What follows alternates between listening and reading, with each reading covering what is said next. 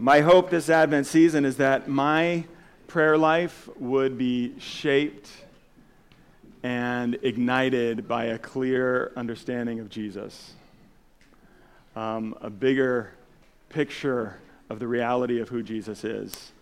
And so what we're doing, I'm praying that your prayer life would also be ignited by that same thing.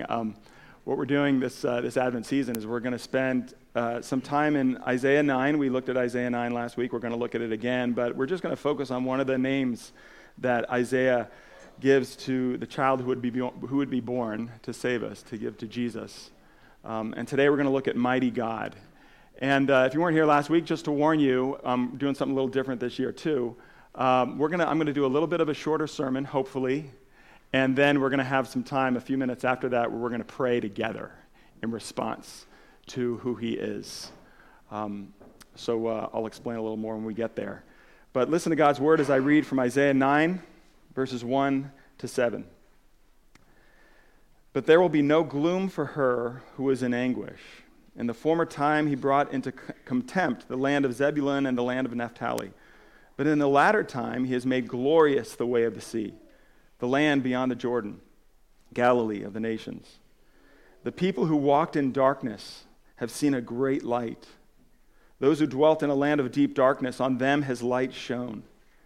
You have multiplied the nation. You have increased its joy.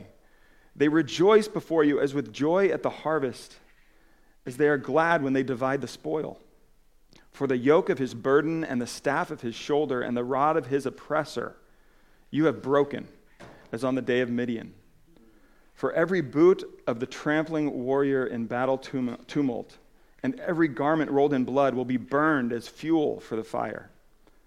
For to us a child is born, to us a son is given, and the government shall be upon his shoulder, and his name shall be called Wonderful Counselor, Mighty God, Everlasting Father, Prince of Peace.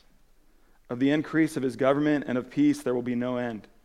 On the throne of David and over his kingdom, to establish it and to uphold it with justice and with righteousness from this time forth and forevermore. The zeal of the Lord of hosts will do this. This is the word of God. Let's pray. Father, we thank you for your word, and we pray that your truth would be the thing that shapes us in this moment. We pray that your Spirit would be working right now to reveal more of you to us. We pray that you would help us to behold you, to behold Jesus. And we pray, Father, that we, each and every single person in here, would be changed. That we would be changed, that we wouldn't walk away the same people that we walked in here. And we pray this in Jesus' name. Amen. One of the words that is associated with Christmas, maybe as much as, if not more than any other word, is joy. Have you noticed that? I mean, often we have a lot of our decorations we put out, they have the word joy on it, or an ornament will say joy, right? The songs we sing talk a lot about joy. And it's no mistake. I mean, that's what Christmas, a lot of Christmas is about joy. I mean, there's so many things associated with Christmas that give us joy, aren't there? I mean, just to name a few. I mean, just when you look at kids, just watching kids experience Christmas brings a little bit of joy. Presents bring joy to a lot of us. But there's all sorts of other things. You know, the traditions we do every year, the memories that we have bring joy. The time that we spend with people, with family members and with friends, that brings joy, doesn't it? Christmas lights. Don't Christmas lights bring joy? Don't you enjoy driving around and seeing the Christmas lights at night? It brings a little bit of joy. The food that we eat different foods at this time of year, some of us do, and that brings a little bit of joy as well.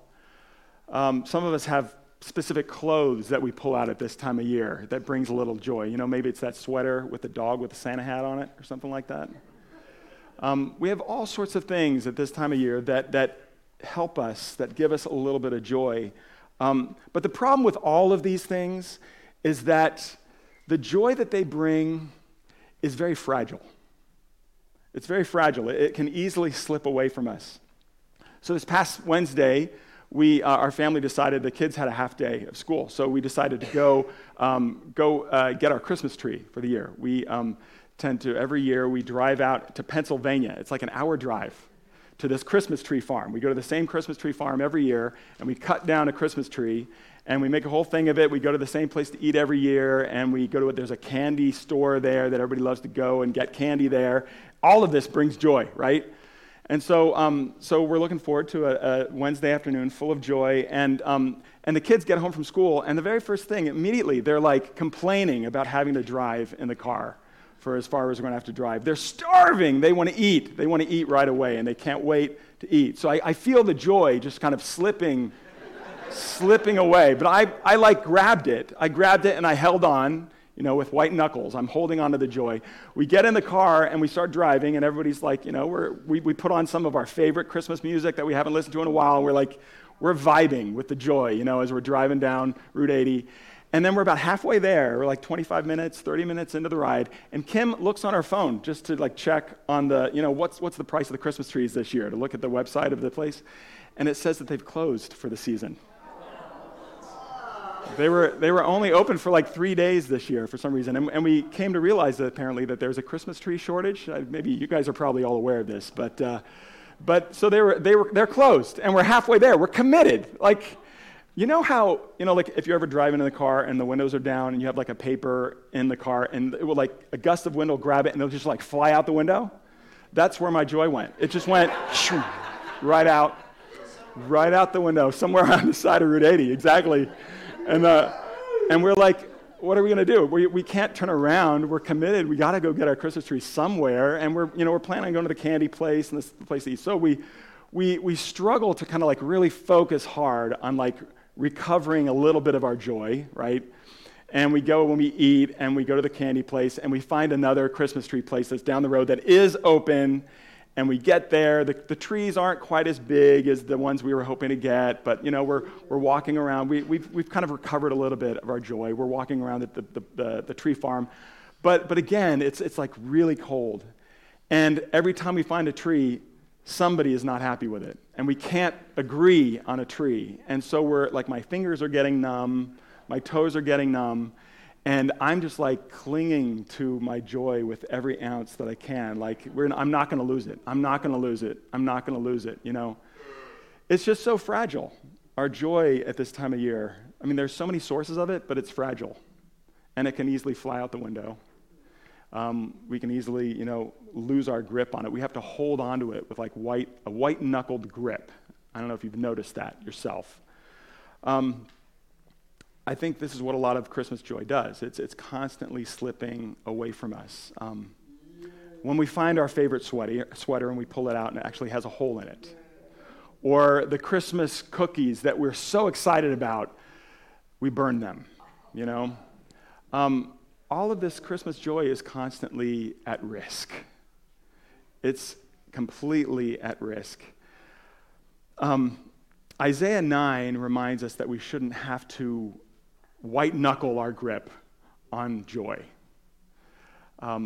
Because what Isaiah 9 reminds us is that there is a joy that is big and strong and won't let us down.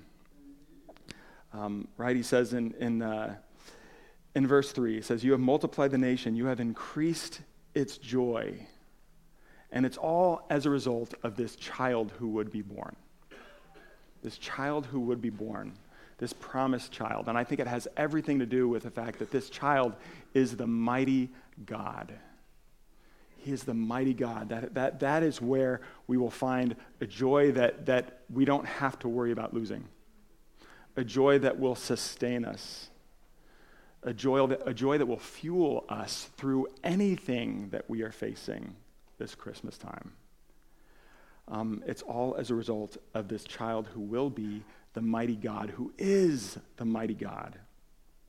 And I want to just look at two things briefly this morning about the fact that our joy can be increased by beholding the mighty God, and our joy can be increased by benefiting from God's might this Christmas, okay? So first of all, our joy can be increased by beholding the mighty God. One of the things that this name, Mighty God, teaches us is that this child who would be born, Jesus, is divine. He is God himself wrapped in flesh. He is God come down. One of the big differences between us and God is that God can do all sorts of things that we cannot. Several times throughout Scripture, we are reminded that what is impossible for us is entirely possible for him. He does whatever he pleases. There's nothing that is too big of an obstacle for him to do what he wants. The difference between us and God is that for us, all sorts of things are impossible. For him, nothing is impossible. And that's what we see. Even as the angel appears to Mary, he's like, nothing is impossible with God when he tells her that she's going to have a child, right? I think one of the things that gives us joy is when we see something done that seems impossible. Does that ever happen to you? When you see something that seems impossible, it can bring joy. I mean, I think maybe one reason for that is when we see something done that seems impossible, it surprises us, and surprise is often associated with joy. But if I can kind of explain it this way, I don't know how many of you guys like watching magicians. I love watching really good magicians who are always doing things that seem like they're not possible. And I remember, I don't know if you guys know who David Blaine is, but he's a pretty well-known magician who often did a bunch of TV specials where he'd go out on the street and just do all sorts of really incredible, just plain card tricks with people on the street. And he would do these things, and like he would like have them pick a card and put it back in the deck, and the next thing you know, the card was like across the street behind a window, and they're like, how does that even happen? And the people's reaction is often one of joy, laughter, shouting, just amazement, because they're seeing something that's like, that's not possible. And I think in a similar way, can you imagine how people reacted to seeing Jesus as he was regularly doing things that were impossible for everyone else, right? Can you imagine how people reacted to seeing Jesus when he healed those who were sick? When he came across a man who was blind his entire life, and he gave him sight in a moment. When he came across a man who had never been able to walk, and he says, get up, pick up your mat. And the guy does. Can you imagine how people responded to that? Yeah. What? There must have been a little bit of joy mixed in with the surprise and the amazement and the wonder and the mystery. Joy. When he gives the blind their sight, when he enables people who are lame to walk, when he calms the sea, the storm. Jesus was constantly doing things, just displaying the power and the might of God, showing that he could do what no one else could. And I think one of the things that we need to do, if we want to take hold of joy, grow in our experience of joy this Christmas, is we need to spend more time beholding Jesus in all of his power, in all of his might. Just thinking about the fact that he alone can do what we can't even imagine. We can't even imagine what he's capable of. He is so far beyond us in what he can do. For us, there are all sorts of limitations to what we can do and limitations to our lives, and yet there is no limitations for him. None. And so if you want to grow in your ability to experience joy this Christmas, spend some time worshiping God, worshiping Jesus for the fact that he is the mighty God. So joy increases by beholding the mighty God. Joy also increases from benefiting from God's might. Verse 3 says that joy is increasing. People are rejoicing, right? They rejoice before you as with joy at the harvest, as they are glad when they divide the spoil. The picture is of soldiers who are dividing the spoil after they've won this incredible victory. And they are joyful, and their joy is spontaneous, and it can't be contained. Why are they so joyful? Why is he promising so much joy in verse 3?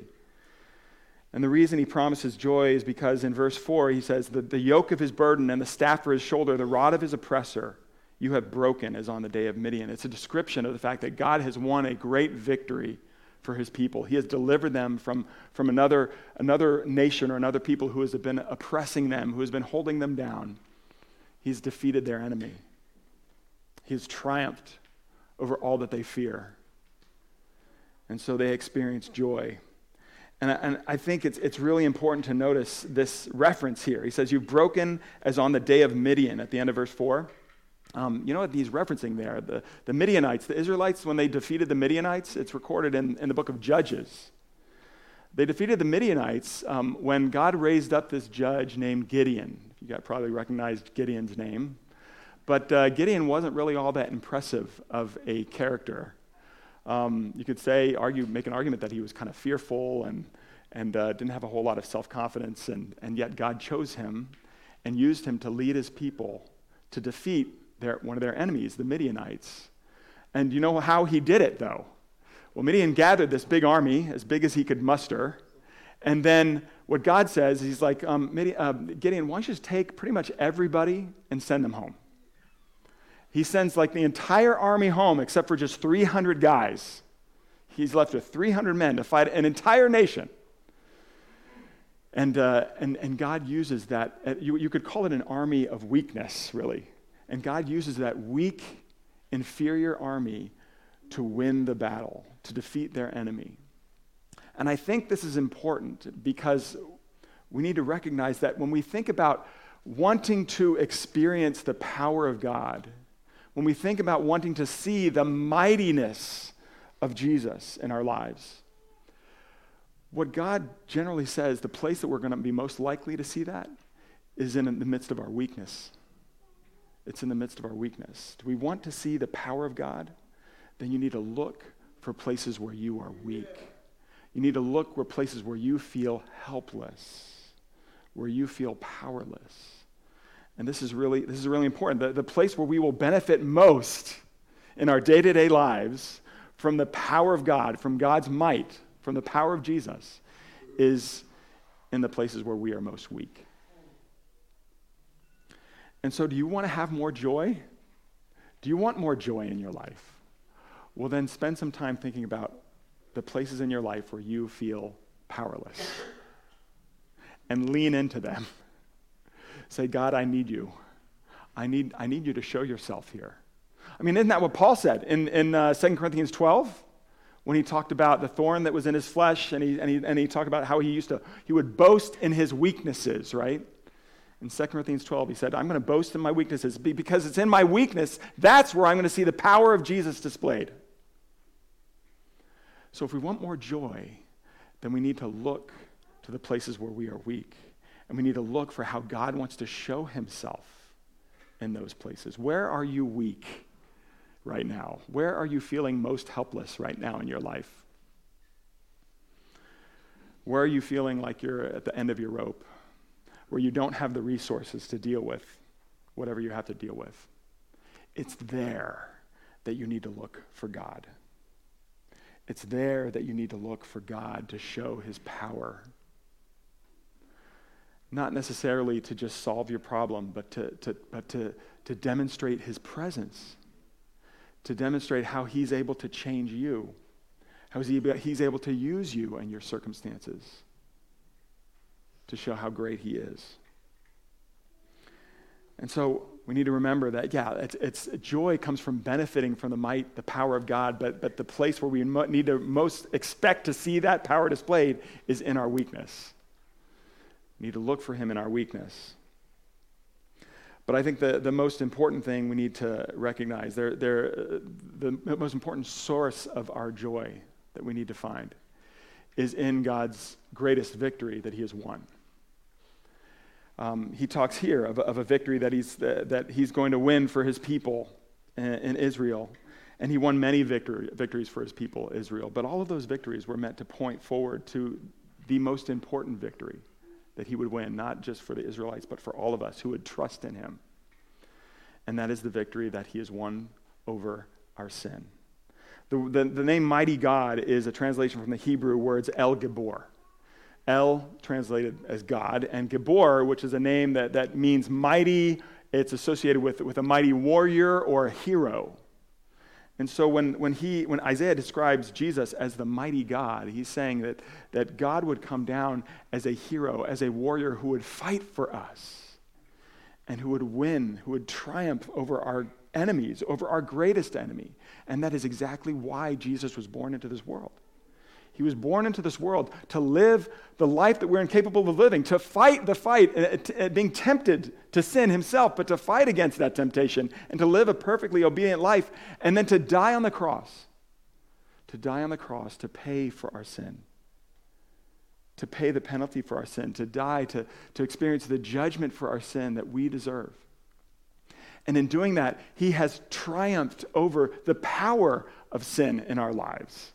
The power of our self-centeredness, over the guilt, over the shame of our sin. He's triumphed over it so that we can be set free from all of those things. That, more than anything else, will produce a joy in you that you don't have to work for. It will produce a joy in you that nothing can diminish. This is the problem, though. This is the problem. I see two types of people in our world and in the church and in me even. Why is it that we don't experience this joy that we should? Why, if God has won this great victory, why don't I experience the joy that I should be experiencing today? Well, one reason is because I don't really think my sin is all that dangerous of an enemy. I don't think it threatens me that much. I don't think it's that big of a deal. I think there's a lot of people in our world who don't think that sin, their self-centeredness, their tendency to put themselves above others is the most threatening thing in their life. And the consequences of that, they're not worried about the fact that because of their sin, that they've been separated from God. And so because of that, they're incapable of seeing Jesus' victory for them. That he had to die to pay for their sin. The more we understand how big of an enemy sin is, that the fact that it is the number one enemy of my life, the greater joy I will have at seeing that Jesus has utterly decimated that enemy by dying for me and rising again. But then there's another type of person where we don't really think that Jesus' victory, that Jesus is all that strong, that he's strong enough, because we tend to carry our guilt and our shame around with us. We have made big mistakes. We have done things we ourselves are ashamed of and don't want other people to know about. And we just don't feel good about ourselves. And we live our lives feeling with the weight of that guilt, the weight of that shame. And no matter how many times we're reminded of it, that Jesus died for you to set you completely free, that he has shattered the power of sin over your life, we still live with guilt. We still live with shame. We still live feeling like I'm not enough. I'm not good enough. We need to listen to the Word of God that says that Jesus has come to be the mighty God, to be our hero, to be the one who has shattered the power of sin over our lives, who has broken the power of sin, the condemnation that we deserve. And because of what Jesus has done, we can live knowing that God is on our side. Knowing that we can actually be changed and we can live differently. Knowing that we can live seeing the work of God. Expecting God to do things that we don't expect. To do the impossible. Do you believe that Jesus is this mighty? Do you believe that Jesus is this mighty? Because if you do, then your joy will be uncontainable. I was thinking about, what's a picture of a place where there is just unadulterated joy, like uncontainable joy. And I thought of one place is when a sports team wins a championship, whether it's the World Series, the Super Bowl, or something else, what happens? In the locker room, everybody, they cannot contain themselves. They're spraying champagne everywhere, right? They've got loud music playing. They're dancing. They're yelling. They're screaming. Even the old guys who have no rhythm are like up on a table and trying to dance, right? The joy is uncontainable. If we really understand how big our sin is, and yet how big Jesus is, and how powerful he is, and what he has done, as we celebrate this every Sunday as we come together and worship, Snack time should be more like that locker room. Why isn't it? Why aren't we spraying the apple juice around?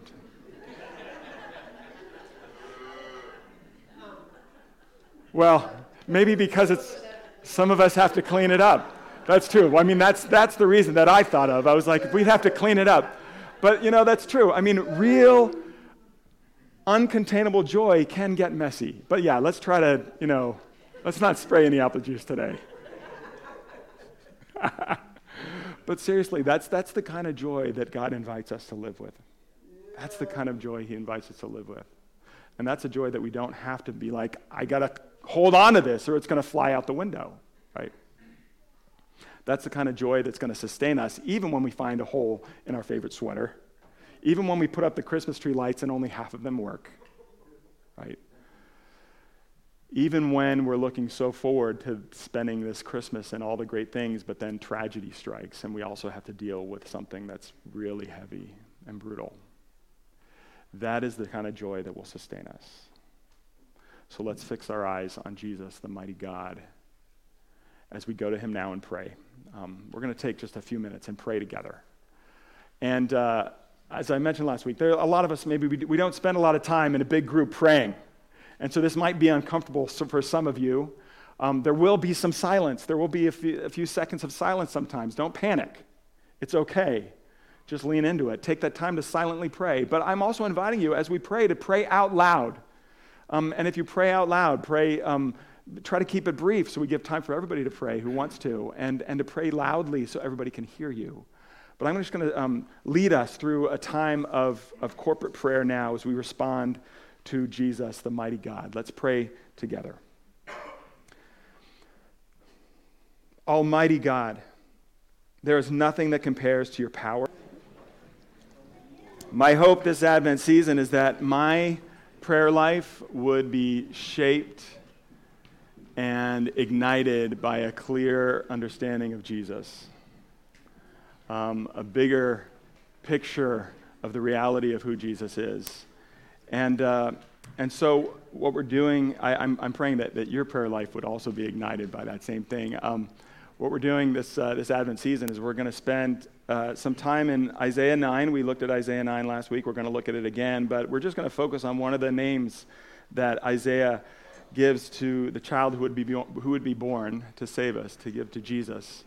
And today we're going to look at mighty God. And if you weren't here last week, just to warn you, I'm doing something a little different this year too. I'm going to do a little bit of a shorter sermon, hopefully, and then we're going to have some time, a few minutes after that, where we're going to pray together in response to who he is. So I'll explain a little more when we get there. But listen to God's word as I read from Isaiah 9, verses 1 to 7. But there will be no gloom for her who is in anguish. In the former time he brought into contempt the land of Zebulun and the land of Naphtali. But in the latter time he has made glorious the way of the sea, the land beyond the Jordan, Galilee of the nations. The people who walked in darkness have seen a great light. Those who dwelt in a land of deep darkness, on them has light shone. You have multiplied the nation. You have increased its joy. They rejoice before you as with joy at the harvest, as they are glad when they divide the spoil. For the yoke of his burden and the staff of his shoulder and the rod of his oppressor you have broken, as on the day of Midian. For every boot of the trampling warrior in battle tumult and every garment rolled in blood will be burned as fuel for the fire.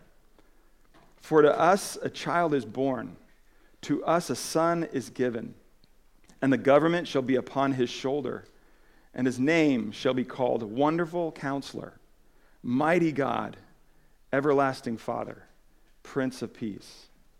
Of the increase of his government and of peace there will be no end. On the throne of David and over his kingdom, to establish it and to uphold it with justice and with righteousness from this time forth and forevermore. The zeal of the Lord of hosts will do this. This is the word of God. Let's pray. Father, we thank you for your word, and we pray that your truth would be the thing that shapes us in this moment. We pray that your Spirit would be working right now to reveal more of you to us. We pray that you would help us to behold you, to behold Jesus. And we pray, Father, that we, each and every single person in here, would be changed. That we would be changed, that we wouldn't walk away the same people that we walked in here. And we pray this in Jesus' name. Amen. One of the words that is associated with Christmas, maybe as much as, if not more than any other word, is joy. Have you noticed that? I mean, often we have a lot of our decorations we put out, they have the word joy on it, or an ornament will say joy, right? The songs we sing talk a lot about joy. And it's no mistake. I mean, that's what Christmas, a lot of Christmas is about, joy. I mean, there's so many things associated with Christmas that give us joy, aren't there? I mean, just to name a few. I mean, just when you look at kids, just watching kids experience Christmas brings a little bit of joy. Presents bring joy to a lot of us. But there's all sorts of other things. You know, the traditions we do every year, the memories that we have bring joy. The time that we spend with people, with family members and with friends, that brings joy, doesn't it? Christmas lights. Don't Christmas lights bring joy? Don't you enjoy driving around and seeing the Christmas lights at night? It brings a little bit of joy. The food that we eat different foods at this time of year, some of us do, and that brings a little bit of joy as well. Some of us have specific clothes that we pull out at this time of year that brings a little joy. You know, maybe it's that sweater with the dog with the Santa hat on it or something like that. We have all sorts of things at this time of year that help us, that give us a little bit of joy. But the problem with all of these things is that the joy that they bring is very fragile. It's very fragile. It can easily slip away from us. So this past Wednesday, our family decided the kids had a half day of school, so we decided to go get our Christmas tree for the year. We tend to, every year, we drive out to Pennsylvania. It's like an hour drive to this Christmas tree farm. We go to the same Christmas tree farm every year, and we cut down a Christmas tree, and we make a whole thing of it. We go to the same place to eat every year, and we go to there's a candy store there that everybody loves to go and get candy there. All of this brings joy, right? And so we're looking forward to a Wednesday afternoon full of joy, and the kids get home from school, and the very first thing, immediately, they're like complaining about having to drive in the car for as far as we're going to have to drive. They're starving. They want to eat. They want to eat right away, and they can't wait to eat. So I feel the joy just kind of slipping away. But I like grabbed it. I grabbed it, and I held on, you know, with white knuckles. I'm holding on to the joy. We get in the car, and we start driving, and everybody's like, you know, we put on some of our favorite Christmas music that we haven't listened to in a while. We're vibing with the joy, you know, as we're driving down Route 80. And then we're about halfway there. We're like 25 minutes, 30 minutes into the ride, and Kim looks on her phone just to like check on the, you know, what's the price of the Christmas trees this year, to look at the website of the place, and it says that they've closed for the season. They were only open for like 3 days this year for some reason, and we came to realize that apparently that there's a Christmas tree shortage. Maybe you guys are probably all aware of this, but so they're closed, and we're halfway there. We're committed. Like, you know how, you know, like if you're ever driving in the car and the windows are down and you have like a paper in the car and it will like a gust of wind will grab it and it'll just like fly out the window? That's where my joy went. It just went shoo, right out the window, somewhere on the side of Route 80, exactly. And we're like, what are we going to do? We can't turn around. We're committed. We got to go get our Christmas tree somewhere, and we're planning on going to the candy place and this place to eat. So we struggle to kind of like really focus hard on like recovering a little bit of our joy, right?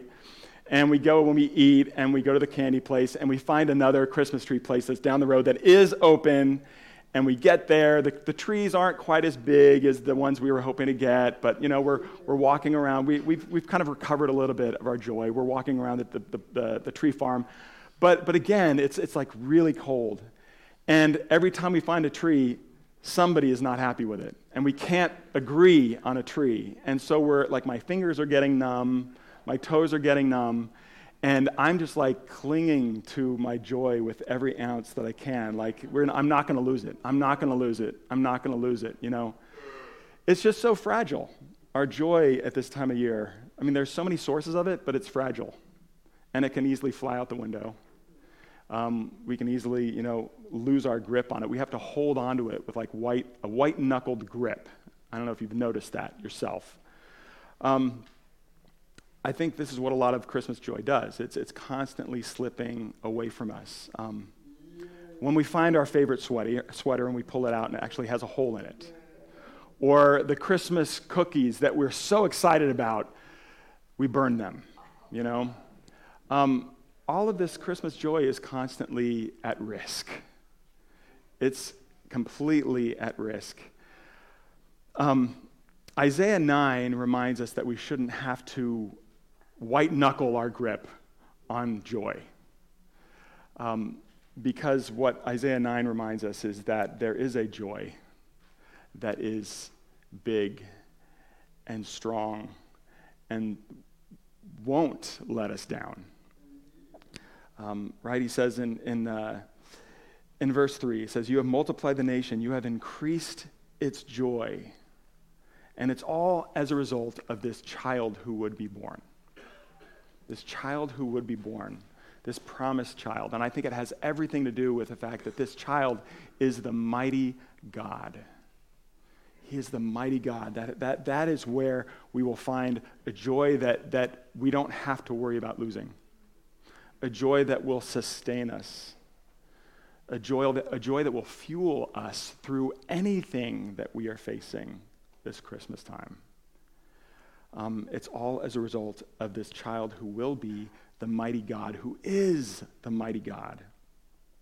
And I want to just look at two things briefly this morning about the fact that our joy can be increased by beholding the mighty God, and our joy can be increased by benefiting from God's might this Christmas, okay? So first of all, our joy can be increased by beholding the mighty God. One of the things that this name, Mighty God, teaches us is that this child who would be born, Jesus, is divine. He is God himself wrapped in flesh. He is God come down. One of the big differences between us and God is that God can do all sorts of things that we cannot. Several times throughout Scripture, we are reminded that what is impossible for us is entirely possible for him. He does whatever he pleases. There's nothing that is too big of an obstacle for him to do what he wants. The difference between us and God is that for us, all sorts of things are impossible. For him, nothing is impossible. And that's what we see, even as the angel appears to Mary. It's like, nothing is impossible with God when he tells her that she's going to have a child, right? I think one of the things that gives us joy is when we see something done that seems impossible. Does that ever happen to you? When you see something that seems impossible, it can bring joy. I mean, I think maybe one reason for that is when we see something done that seems impossible, it surprises us, and surprise is often associated with joy. But if I can kind of explain it this way, I don't know how many of you guys like watching magicians. I love watching really good magicians. Who are always doing things that seem like they're not possible. And I remember, I don't know if you guys know who David Blaine is, but he's a pretty well-known magician who often did a bunch of TV specials where he'd go out on the street and just do all sorts of really incredible, just plain card tricks with people on the street. And he would do these things, and like he would like have them pick a card and put it back in the deck, and the next thing you know, the card was like across the street behind a window, and they're like, how does that even happen? And the people's reaction is often one of joy, laughter, shouting, just amazement, because they're seeing something that's like, that's not possible. And I think in a similar way, can you imagine how people reacted to seeing Jesus as he was regularly doing things that were impossible for everyone else, right?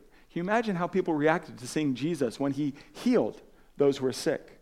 When he came across a man who was blind his entire life, and he gave him sight in a moment. When he came across a man who had never been able to walk, and he says, get up, pick up your mat. And the guy does. Can you imagine how people responded to that? Yeah. What? There must have been a little bit of joy mixed in with the surprise and the amazement and the wonder and the mystery. Joy. when he gives the blind their sight, when he enables people who are lame to walk, when he calms the sea, the storm. Jesus was constantly doing things, just displaying the power and the might of God, showing that he could do what no one else could. I think one of the things that we need to do if we want to take hold of joy, grow in our experience of joy this Christmas, is we need to spend more time beholding Jesus in all of his power, in all of his might. Just thinking about the fact that he alone can do what we can't even imagine. We can't even imagine what he's capable of. He is so far beyond us in what he can do.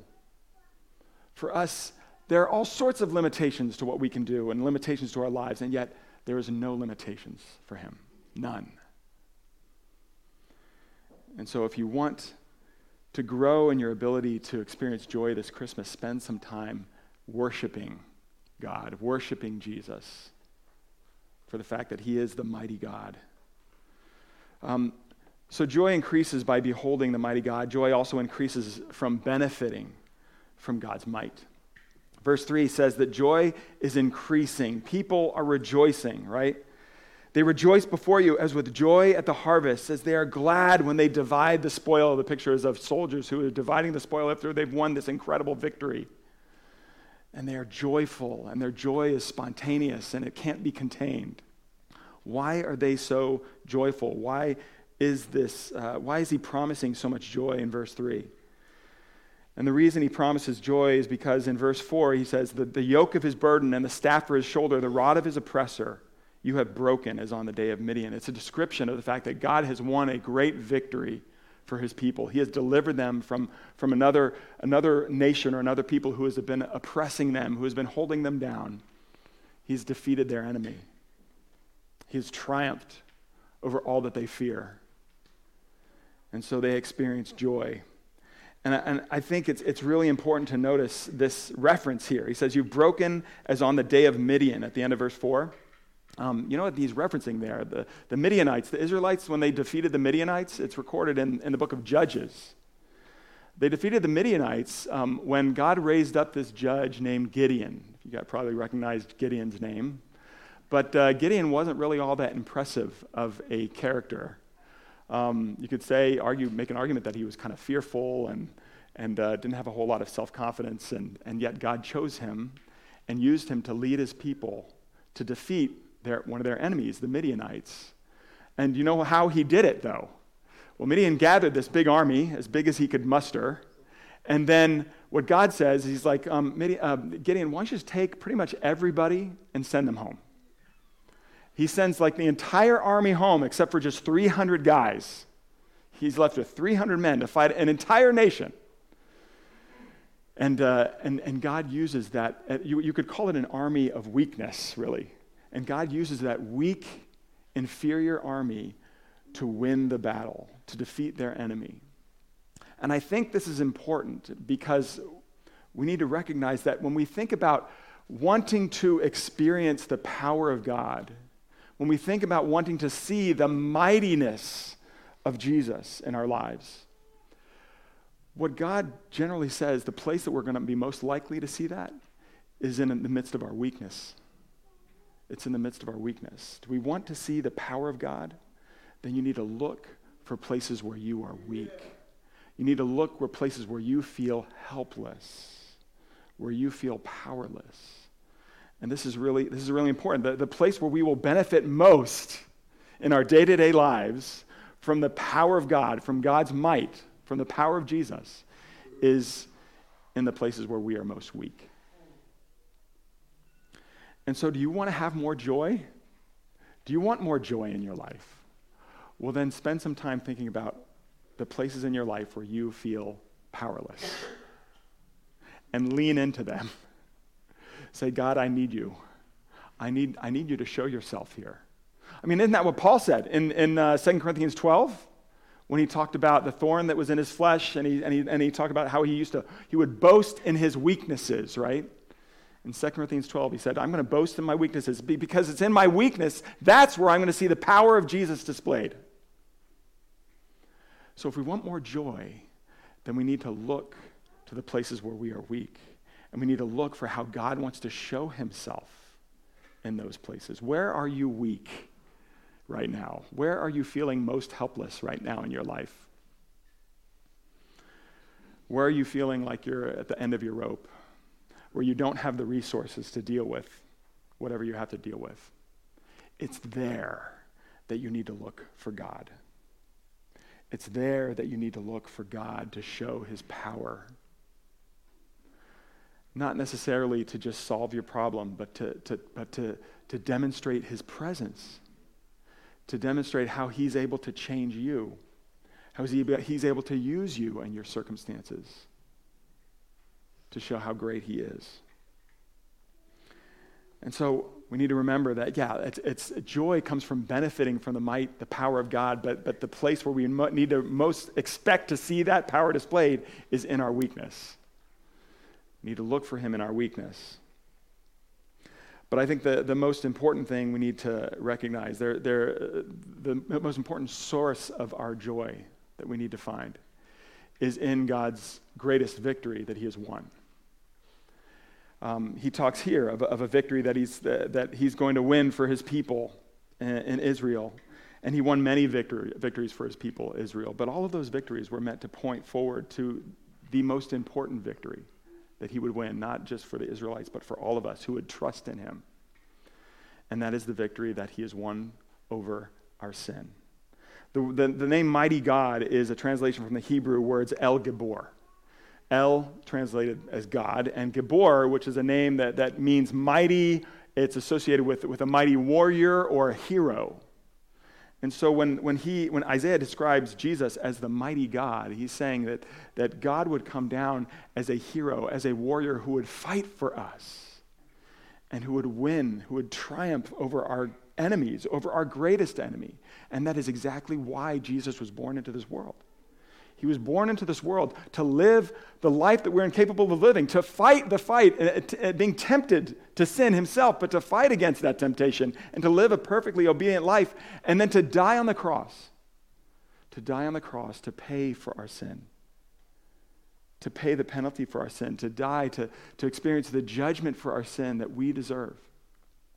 And in doing that, he has triumphed over the power of sin in our lives. The power of our self-centeredness, over the guilt, over the shame of our sin. He's triumphed over it so that we can be set free from all of those things. That, more than anything else, will produce a joy in you that you don't have to work for. It will produce a joy in you that nothing can diminish. This is the problem, though. This is the problem. I see two types of people in our world and in the church and in me even. Why is it that we don't experience this joy that we should? Why, if God has won this great victory, why don't I experience the joy that I should be experiencing today? Well, one reason is because I don't really think my sin is all that dangerous of an enemy. I don't think it threatens me that much. I don't think it's that big of a deal. I think there's a lot of people in our world who don't think that sin, their self-centeredness, their tendency to put themselves above others is the most threatening thing in their life. And the consequences of that, they're not worried about the fact that because of their sin, that they've been separated from God. And so because of that, they're incapable of seeing Jesus' victory for them. That he had to die to pay for their sin. The more we understand how big of an enemy sin is, that the fact that it is the number one enemy of my life, the greater joy I will have at seeing that Jesus has utterly decimated that enemy by dying for me and rising again. But then there's another type of person where we don't really think that Jesus' victory, that Jesus is all that strong, that he's strong enough, because we tend to carry our guilt and our shame around with us. We have made big mistakes. We have done things we ourselves are ashamed of and don't want other people to know about. And we just don't feel good about ourselves. And we live our lives feeling with the weight of that guilt, the weight of that shame. And no matter how many times we're reminded of it, that Jesus died for you to set you completely free, that he has shattered the power of sin over your life, we still live with guilt. We still live with shame. We still live feeling like I'm not enough. I'm not good enough. We need to listen to the Word of God that says that Jesus has come to be the mighty God, to be our hero, to be the one who has shattered the power of sin over our lives, who has broken the power of sin, the condemnation that we deserve. And because of what Jesus has done, we can live knowing that God is on our side. Knowing that we can actually be changed and we can live differently. Knowing that we can live seeing the work of God. Expecting God to do things that we don't expect. To do the impossible. Do you believe that Jesus is this mighty? Do you believe that Jesus is this mighty? Because if you do, then your joy will be uncontainable. I was thinking about, what's a picture of a place where there is just unadulterated joy, like uncontainable joy. And I thought of one place is when a sports team wins a championship, whether it's the World Series, the Super Bowl, or something else, what happens? In the locker room, everybody, they cannot contain themselves. They're spraying champagne everywhere, right? They've got loud music playing. They're dancing. They're yelling. They're screaming. Even the old guys who have no rhythm are like up on a table and trying to dance, right? The joy is uncontainable. If we really understand how big our sin is, and yet how big Jesus is, and how powerful he is, and what he has done, as we celebrate this every Sunday, as we come together and worship, snack time should be more like that locker room. Why isn't it? Why aren't we spraying the apple juice around?